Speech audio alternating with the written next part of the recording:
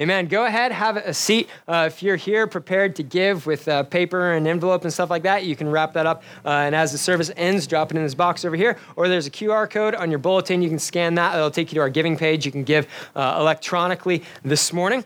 Last Saturday night, Sunday morning, so like a week and a few hours ago, it is 2:51 in the morning. I am probably the same place you were last Saturday night at 2:51 in the morning, completely asleep in your bed. And one thing happened that totally changed everything. We had all of our smoke alarms go off.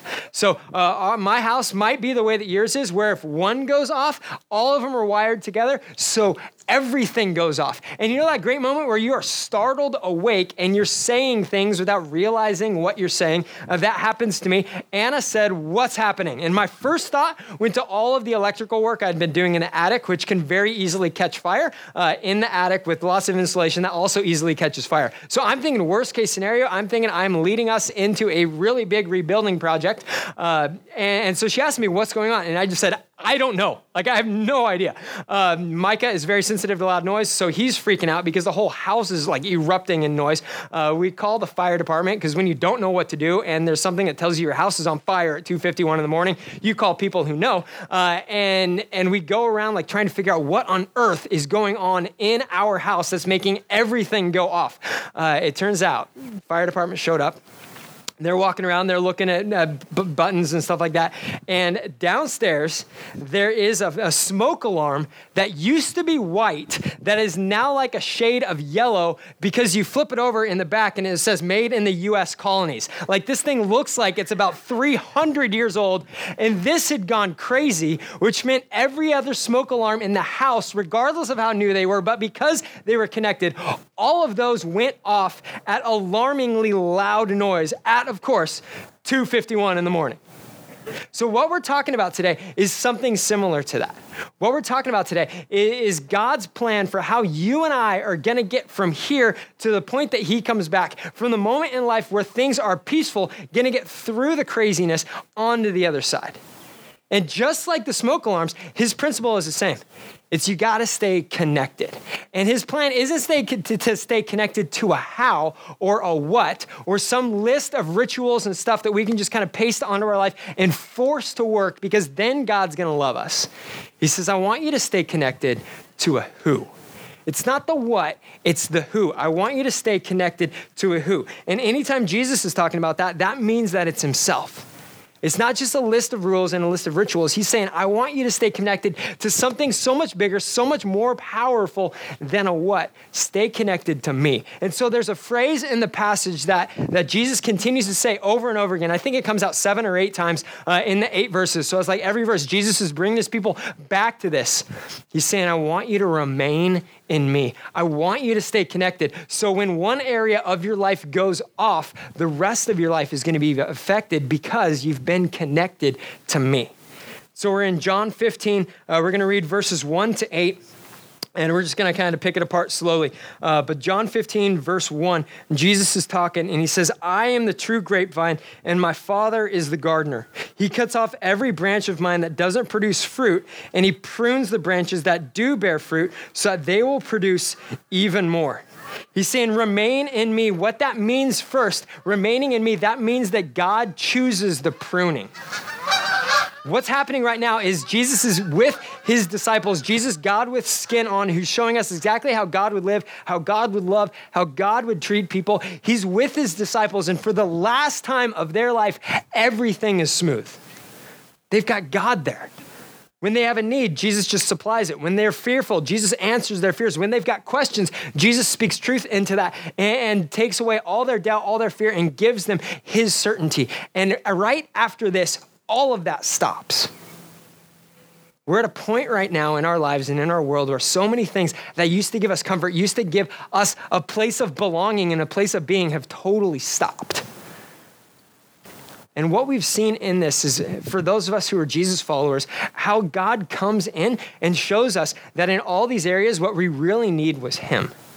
And he created comfort. He knows nice things. He's not saying these things are wrong, these things are bad. But behind these things, beyond those things, there's a God that loves you and me and wants relationship with us. It's this idea of pruning. So I know very little about plants and stuff. So if you know more and what I say is 99% wrong, just hang on to the 1%. Okay, go with me here. What I think I know about pruning is you've got a big bush, a big tree that has all sorts of branches on it. And off of all of those big branches, there's other little branches. And so pruning is basically cutting off the little branches that aren't as good as a bigger branch. You take everything and you whittle it all down to a couple branches that are going to change everything, because those are the foundational branches. Those are what really matter. And so what Jesus is saying right here is there are going to be things that are going to come out of our lives. They're going to get cut off in our lives because there are other branches that matter more. And the reason behind that isn't because God loves to just put his finger, his thumb on you and hold you down and make sure that you don't have any fun. No. He created fun. But beyond that creation, there's God's desire for holiness that is way bigger than our happiness. He doesn't just want a bunch of people looking like you and like me running around totally happy. He wants to come in, transform our lives, give us something better than happiness, which is holiness, which is going to change how we live and how everything is lived out around us. So remain in me, first off, means that God's after our holiness, not just our happiness, and that means that he gets to choose the pruning. If you're here today and you're on the outside of what it is to be a Jesus follower and you're kind of thinking, okay, what does this mean for me? The first thing it means is we're transforming control of our life. We're transferring it from ourselves to God, which means there are going to be things that God leads you and me in and through that we're never going to sign up for. And some of them are going to be really difficult. And God doesn't do it just to make us miserable. God does it as somebody who's experienced loss, who's experienced abuse, who's experienced injustice. Because on the other side of that is a holiness and an appreciation and a love for God that's bigger than we would know otherwise. He's doing it to make us holy, not just to make us happy. And part of following God is trusting him through everything, that we can engage in the difficult parts because God is the one who's there pulling us through it. So remain in me means that God chooses the pruning. Remain in me also means that the cross is enough. The cross is enough. So right after this moment, Jesus is betrayed, he's arrested, he's tortured, and he's killed a death that means something. It's not just a death that happened in history, it's a death that happens in a spiritually significant way for us, because his death wasn't just his death, it was our death. It was his death in our place. Because for all of us, we have lived in a way that makes us enemies of God. Not because God doesn't like us, but because you and me, because we have a pulse, sin. That means anything that we do that pushes God away from being in control of our life and how we treat ourselves, how we treat other people, how we treat God. And because of that, we are separated from God. Not because God doesn't like us, but because God is holy and can't be in the presence of sin. And so what God did that can never be undone, redone, or done again is that God took on skin in the person of Jesus and came into the world to lay down his life, his perfectly lived life for us. So that when God looks at you and me, God doesn't see a list of would've, could've, should've, didn't, flat out forgot. God sees Jesus' perfection. And to become a Jesus follower means that we accept Jesus' sacrifice for our behalf, on our behalf, to cover our sins. He said that that death was something that meant something because it meant something for me. So remain in me means the cross is enough. And remain in me means there's always going to be sin to be dealt with. For us, there's always going to be sin to be dealt with. We look at the news and with riots and looting and civil unrest and all that stuff, all of that happens because there was some injustice, there was some sin that happened somewhere, and it's reacted through looting, through vandalism, through all these things. And for us as Jesus followers, we are constantly doing that, but we're not doing it with binoculars to look at other people and say, you have done everything wrong. We start with ourselves. Instead of binoculars, we have a mirror that we hold up and we say, okay, God, just as everybody else out there has sinned, and for the rest of our life, we can walk around picking apart other people's lives, or we can look at ourselves and say, okay, I mistreat people. I mistreat God. I use my money in ways that hurt people. I perpetuate bad things by the way I talk to people, by the way I run my life, by the way that I talk to my kids and my family. Just as everybody out there does that, man, I'm going to start with myself. And instead of using binoculars to broadcast everybody else's sin, I'm going to do what nobody else is doing. And I'm going to trade my binoculars in for a mirror. Because remaining in me means the cross is enough. And just as Jesus' cross was enough to save us from our sins on the day that we decided, okay, I'm going to follow Jesus, that continues to get rolled out in our lives. And it continues to be enough for us to constantly open our hearts every day and say, okay, God, you're in charge. Where do you want to grow me today? Where are the pain points that I need to press into and press through to see revolution happen in my own life first? That before I go out and with the rest of society, tell everybody else what they're doing that's wrong. God, I trust your cross. I trust the power in the cross to give me a new life in you. So how do we want to turn that and broadcast that over my own heart first? That's what we do as Jesus followers, is that we're only alive through Jesus' sacrifice for our sins on our behalf. And because of that life, we can constantly spin our binoculars around to a mirror and say, okay, God, I know you love me. I know you came to die for me because I have sin in my life. And I know that when I accept you as my Savior, that means you get in to change everything. So I can look at every area in my life and see, okay, God loves me enough that he wants to change this. God loves me enough that he's going to walk me through this battle that's way bigger than I think it is. God loves me enough for that. Remain in me means the cross is enough. Remain in me also means that our lives produce a crop. Remain in me means our lives produce a crop. Verse 4. Jesus says, remain in me. Again, he's saying it. And I will remain in you. For a branch cannot produce fruit if it's severed from the vine. And you cannot be fruitful unless you remain in me. Yes, I'm the vine. You are the branches. Those who remain in me and I in them will produce much fruit. For apart from me, you can do nothing. Anyone who does not remain in me and is thrown away like a useless branch and withers, such branches are gathered into a pile to be burned.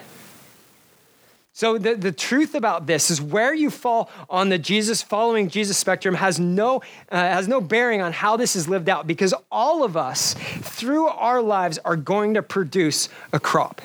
The question is it going to be good or is it going to be bad?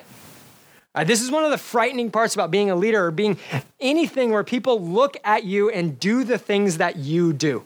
Right? You know that if you're a parent, you know this is real because the first time you heard your kid say a bad word, it's probably a word that you said first, all right? Can I get an amen on that, all right? You hear that, it's like, man, they're even hitting things the way that I do. Like, this is bad, everything's bad. For me, I lose stuff all the time, all right? My wallet, my phone, my water bottles, all that stuff all goes in the same place all the time, because if it's not there, it's gone, all right? Might as well order a new one, might as well call the company, call the cards and get new credit cards and all that stuff. It's just gone. That's just how my brain works. So what that means is when I see my stuff scattered around the office, I'm never in question about how did it get there. I know exactly how it got there. I put it down, I did something else, and then I walked away to never ever see it again. That's just part of me. I get texts often about pictures of my coffee mug in other places. I mean, how did it get there? How long has it been there? Oh yeah, that's right. 3 days ago when I had a meeting in your office, that's how my coffee mug ended up there. That's a crop in my life. And I know that's been passed on because I walked into the office on Thursday morning and on top of the front desk, I saw my daughter's water bottle. So I thought, maybe she left it there because she was helping in the main office, which she did a while ago. Only it wasn't that daughter, it was the other daughter. And the daughter who left the water bottle at the main campus, she left it the night before when she was there for youth group. She didn't leave it in the office, she left it on the front steps. And I see it and I don't even I question nothing.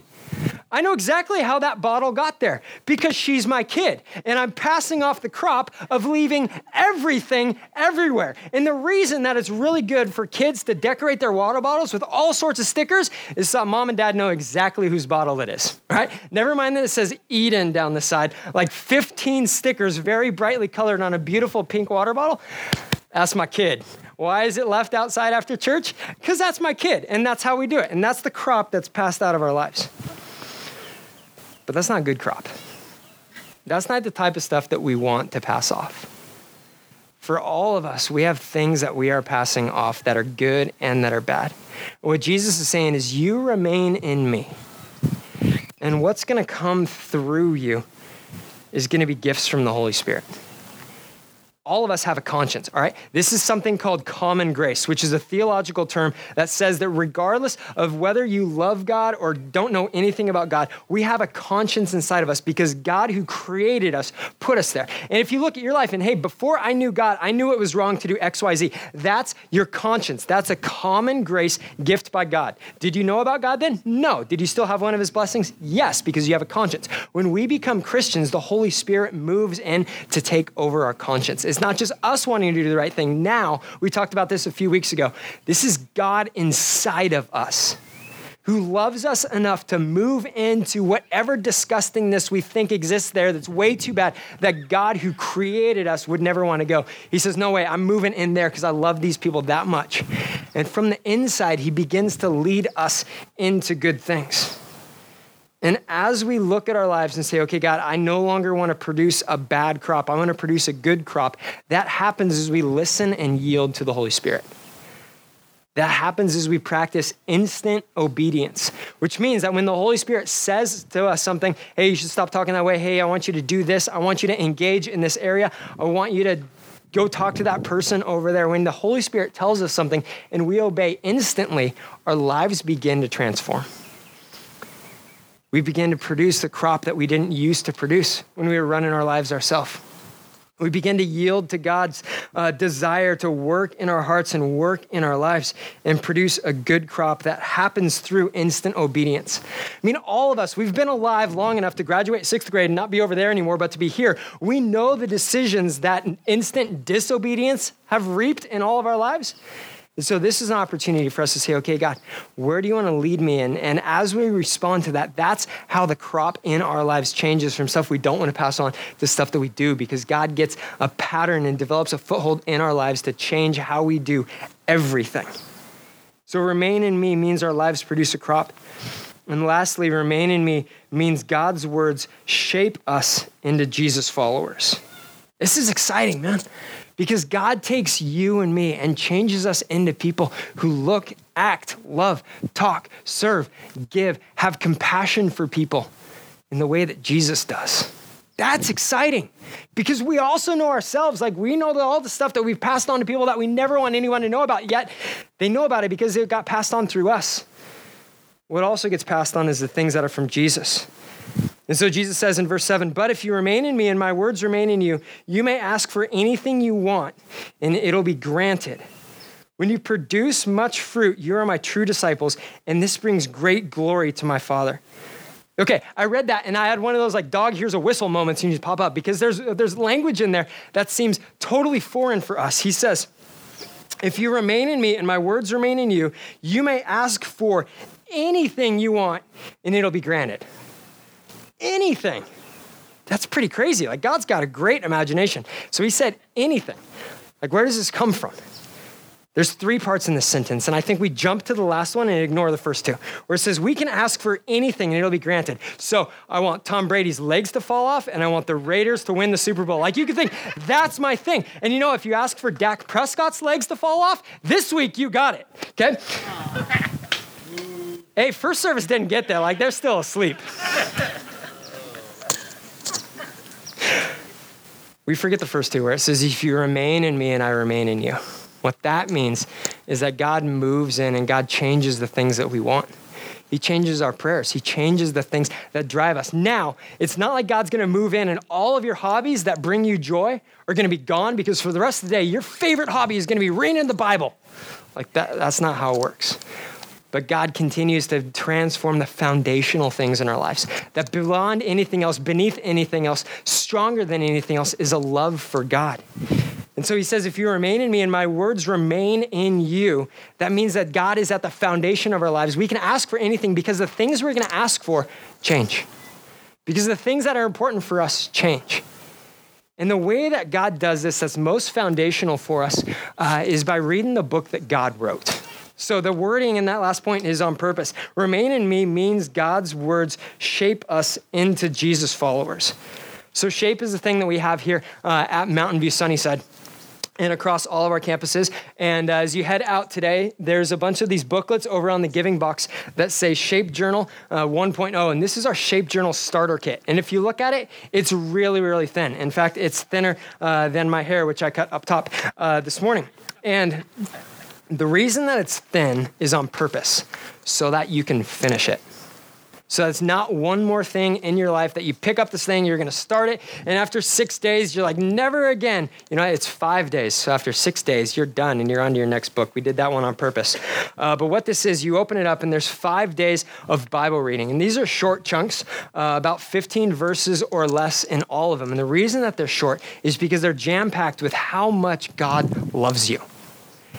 And it's important for us to read this because God has things that are so important for you and for me that he wrote them down so that we can live by them and follow them. He doesn't just want us to hear them on Sundays and then, hopefully apply it, but to every day be reminded of the fact that God loves you and he has things he wants to do in your life. So what is Shape? Awesome. That's on page 3. Right up at the top, it says how to do Shape. And it's an acronym. So S stands for Scripture. You read the thing that's on the first page, and then you underline or mark or highlight or double tap the things that you like. Double tap, what's that? If reading is not your thing, whether you just don't like it and you always fall asleep like me, or reading is actually difficult for you, there's an app that the media team is going to put on the screen. It's called YouVersion. You can download that. It's the Bible that lives on your phone. And if you have trouble reading, it reads to you. So I was talking to one lady as they were leaving today, and she said, I drive all the time. This is great for me because I can just put on the Shape and it'll read to me as I drive. If you're like me and you love talking fast, you can speed the guy's voice up. It's the funnest thing in the world. You put double time, boom, you're done. It's awesome. So, Scripture, S, Scripture. You write down, underline, highlight, however you want to mark. This verse jumped out to me. And then H stands for hear. This is where we ask the God who wrote it to speak to us. God, how do you want this verse? What are you saying? How do you want this to speak to me? What are you saying to me in this? And so we write this out second person. My son, whom I love, today I want to tell you. And God is speaking to us because he loves us and we're his children that he loves. So Scripture, here we write down, we feel like God is telling us, A, that's apply. That's where this thing that was written thousands of years ago, thousands of miles away, makes a difference in our lives in 2020, where you live, where you work, where you do life today. That God actually has things so important to you that he wants to tell you them, write them down, and then give you opportunities to live them out. P, that stands for pray. That's where you give it back to God and say, okay, God, you started this, you led me in this, and I need your power if I'm going to accomplish this. The E stands for exalt. That's a fancy way of saying thanks, where we can wrap this all up in thanksgiving to God, reminding us of all the ways that he's blessed us and all the ways that he's given us more than we need. And everything that we need each day. That's the how-to. Below that, it's an example. And then the pages following that are just blank pages for you to actually do this, for you to write it out. After first service, another person asked me, hey, I got the wrong one. It's blank. What do I do? Like, you fill it out. You fill it. I'm not going to write this for you. This is what you do. This is our way of engaging with the God who loves us. And so if you've already got a Bible reading plan that you stick to and you love, and it's more than once a year on Christmas, stick with that. If you have nothing, pick up one of these. And my bet is you have nothing not because it's not something you want, but it's something that's always seemed way too up here for you. And this is where this gets exciting. This is where this takes root. This is where this creates joy in us.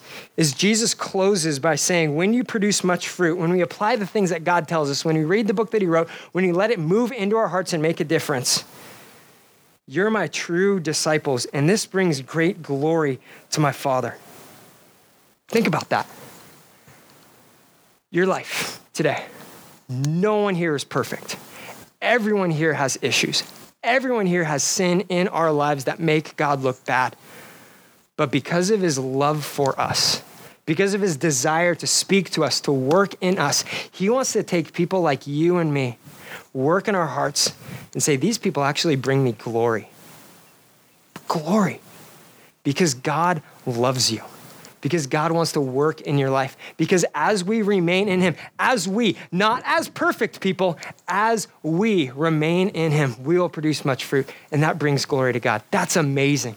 That's God's love poured out for us to take us from where we were and bring us to him. not because we deserve it, but because he loves us and wants to work in us. Let's stand and pray.